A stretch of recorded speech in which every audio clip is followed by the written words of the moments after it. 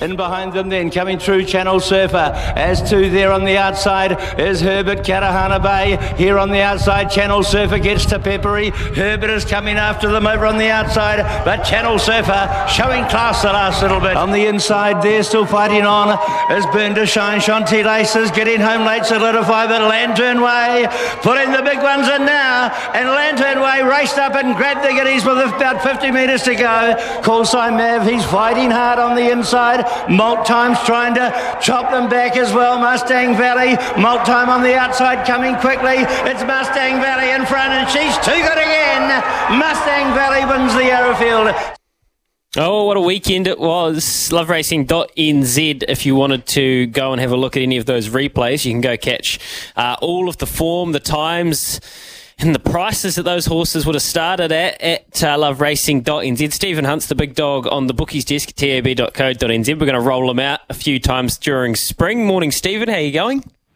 Morning, Louis. Yeah, good. Very good. It was a super weekend of racing, wasn't it, mate? And I know you're a junkie for this stuff. It really gave us a lot to think about, and I guess we'll work backwards there as far as the Arrowfield, because, gee whiz, the permutations for spring have kind of dramatically been changed. It was an interesting field that ended up running, and then the horses that did run, there are a few to get through, and I guess Sharp and Smart being the headline this morning, who looks like he's had a big setback with some negative bloods through spring, so he's out of the spring features, which is a bit of a shame for the reigning horse of the year. Yeah, big shame, because he was touted as one of our better 3-year-olds of last season. In fact, he was reigning horse of the year, which was just announced a few weeks ago up your way or up in Auckland, and yeah, it's a real shame because he had a lot going for him. He's going to go over to Australia and possibly contest some of the big races, big riches there in the Cox Plate, Melbourne Cup, etc. So, look, I'm sure he'll keep, but obviously they found something that wasn't quite right, and you mentioned the bloods, etc. And I think the writing was on the wall that something wasn't quite right on the first day. He ran below betting expectation when the money was on. The camp were confident in how he presented and how he was working into the Tarzino, and the simple fact that he was fairly plain on the eye, and I was very concerned heading into day two. And look, I didn't think he would run that bad in terms of dropping out, and that was a concern on the eye, but just hope he comes right come the autumn or later down the track as a 4-year-old / 5-year-old. Look, you're totally right, and I think Rogie was hoping that it was a bad ride on the first day. It wasn't, and I spoke to Michael McNabb the day after at the Horse of the Year Awards, and he hadn't obviously had that much of a relationship with the horse, but he said, oh, it didn't feel good, he didn't give me a kick, and the jockeys do know when they're flat like that. I mean, it could have been an off day, but I think Michael was a little bit nervous about it. They gave him another chance, and it's unfortunate. I mean, the winner, on the other hand, didn't everything just pan out beautifully for Mustang Valley? Really quite reminiscent to her first Group 1, the Livermore, this time last year. The track deteriorated, she got that big suck up into the run, got put in the race at the perfect time. What did the numbers say in reflection of that race? Is it a hard race to evaluate because of the high-profile scratchings, or can you confidently say she's a proper Group 1 mare? Oh, she's a proper Group 1 mare, Louis.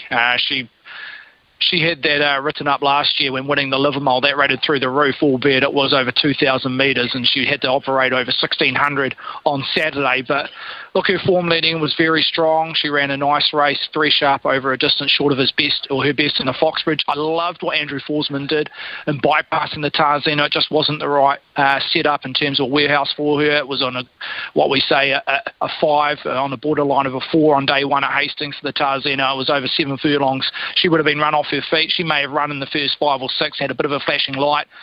But Andrew decided to wait a week, run in the Whanganui open class race over 1,400 metres. She rated well that day, extremely well in fact, and it was a nice 2-week backup on a rain-affected track on Saturday, which was a slight advantage versus opposition. They had 3 weeks between runs from the Tarzino and the Arrowfield stud. So, look, in terms of the speed rating, when it came to the Group 1 on Saturday, it was relative to class on par, so no real knock there. It was a slight regression in terms of what she produced at Whanganui 2 weeks prior, but no real knock. And at the end of the day, she's stepping up to 2,040 metres next start in 2 weeks at Hawke's Bay, and that's where her PB sits. Her personal best thus far, and that's including her Australian runs, sits in the Livermore last year, so she's going to be awfully hard to beat, and she's a dominant favourite at $2.60 quote. So she'll be fourth up going into this, won't she? So she will be at peak fitness, you'd suggest, on her pet distance. Interestingly enough, Michael McNabb is going to ride Ladies Man. He's opted for Ladies Man rather than Pearl of Alsace. So that means Sam Weatherly gets the ride of Pearl of Alsace. And she could be a bit of an X-Factor horse in this field. I mean, how would you... And right now it's 260, plays 460, and that's completely understandable in the futures for the Livermore Classic. Just with when you work this stuff out in your brain and for what you've seen to the eye, Hunty, how can you go about and how can punters go about trying to compare what Pearl of Alsace has done in her young career to a proven Group 1 star now in Mustang Valley? Well, just on her winning performance on Friday at Te Rapa, she needs to improve 2 lengths, Louis, versus Mustang Valley. But has a ceiling room to get better. So, look, it's all raw for her. What she's doing is probably just on ability, and as I say, she's yet to hit that ceiling/peak. But I think the SPs are going to be determined by track conditions. Say, for example, we get a reasonable track, maybe their prices come together. The 260, 460, which you mentioned, is current on the futures book. But look, I think she is the main challenge to Mustang Valley. I find it hard to see any horse that finished in behind Mustang Valley on Saturday turning the tables, knowing the fact that I reckon she's going to hit a peak performance rating over 2,040 metres. So it's going to be very hard for the likes of Corsan Mav, Malt Time, who, funny enough, isn't nominated, but they can chuck a late nom in for the Livermore. And also the likes of Times Ticking, Aromatic Horse, and the stablemate and Kempanessa, they're all fair to the eye. So it is hard to make a case that they can turn the tables for Mustang Valley. So as you say, you've got to go back for a different form line, and Pearl of Alsace does have that. Yeah, totally agree. I completely understand that sentiment. And yeah, the good thing is with a mare like that, if you want to talk yourself into it, as you say, track conditions, and she's also clearly on the way up. She's still lightly raced, and she's obviously beautifully bred. I thought Times Ticking was a really neat run for Albie McGregor, wasn't it? It was. And you could say that he's yet to peak this time, and he showed some really good ability for the last 2 to 3 seasons, but you'd have to say on numbers, he was still on the up in the autumn when they took the horse down to Christchurch at Weight for Age and in the Gold Cup, etc. So, look, he probably wants a little bit of fire out of the track on the third day to be as competitive as he was last Saturday. But again, I just struggle to find him in terms of SPs and his personal best versus Mustang Valley turning the tables. But he deserves to be in that field in a few weeks' time if they want to go that way in the Livermore. Right, Tokyo Tycoon, heavy track, not a good, just ugly mess for punters, just hard to watch, and you just think that they've done the right thing here, or I do anyway. Put him away for a while, bring him back for the Karaka Classic. What does that mean for the 2,000 guineas? Crochetty looks like he does not have a chink in his armour as of what we have seen.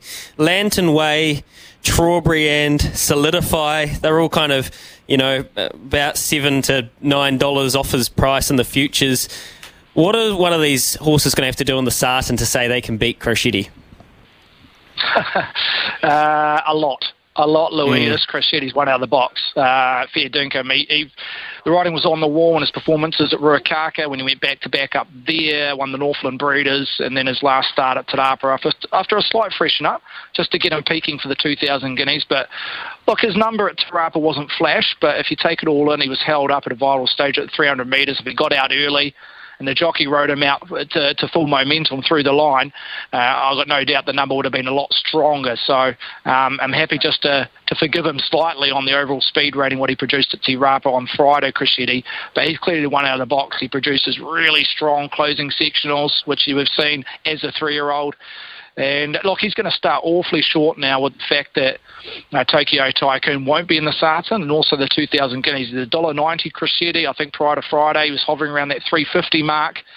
He was around about $2.80 prior to the scratching or the withdrawal of Tokyo Tycoon out of the 2,000 guineas. So look, I think that guineas in general, Louis, is going to fall away. You're going to see a lot of these Northerners not taking their place for whatever reason. It just has come up a little bit quick, and they've given their horses a little bit of a freshen up. I think if you want to back outside Crochetty, look for horses that are already down in Christchurch, the likes of Trobion. Look, I think around Solidify, and if you're going back to the Hawke's Bay Guineas, look, the Hawke's Bay Guineas rated 1 length below standard, which is no real knock compared to previous years. But Solidify, there is a pattern emerging around this galloper that his best ratings have been on a genuine soft/heavy track. So he just needs to replicate what he produced on Saturday on a better track to get any of my hard-earned.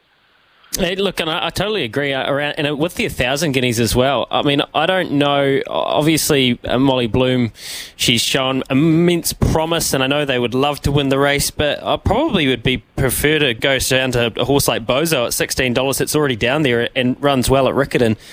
We won't look at that in depth just now, Stephen, because we've got to crack on. I thought Channel Surfer, and I know you agree, was a good run, and it's business time. Bit of a mortgage on the Copeland's Bakery Mile market this far out.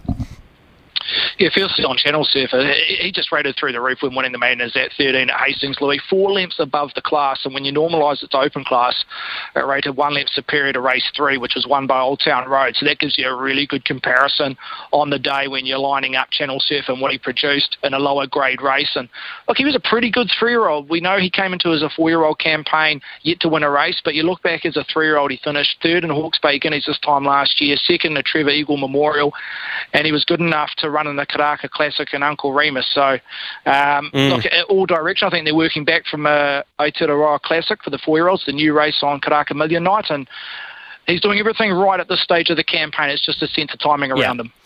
Yeah, for sure. And as Clado called him, Stephen, he was the best mater in the country for about 7 or 8 races. So glad he's broken through and shown his promise. We'll talk It's Business Time. We'll talk the fillies next time we catch up, mate. What a weekend it was. Good to see you back at the desk today. And we look forward to seeing the superstars, Legato, hopefully, if it isn't heavy at Matamata on the weekend in Prau West, and maybe even La Creek at the races this weekend, mate. All the best. Cheers, Louis. Look forward to it. Thanks, mate. There you go, Stephen Hunt, tab.co.nz for all of those futures markets. Gee, it's a good time of year.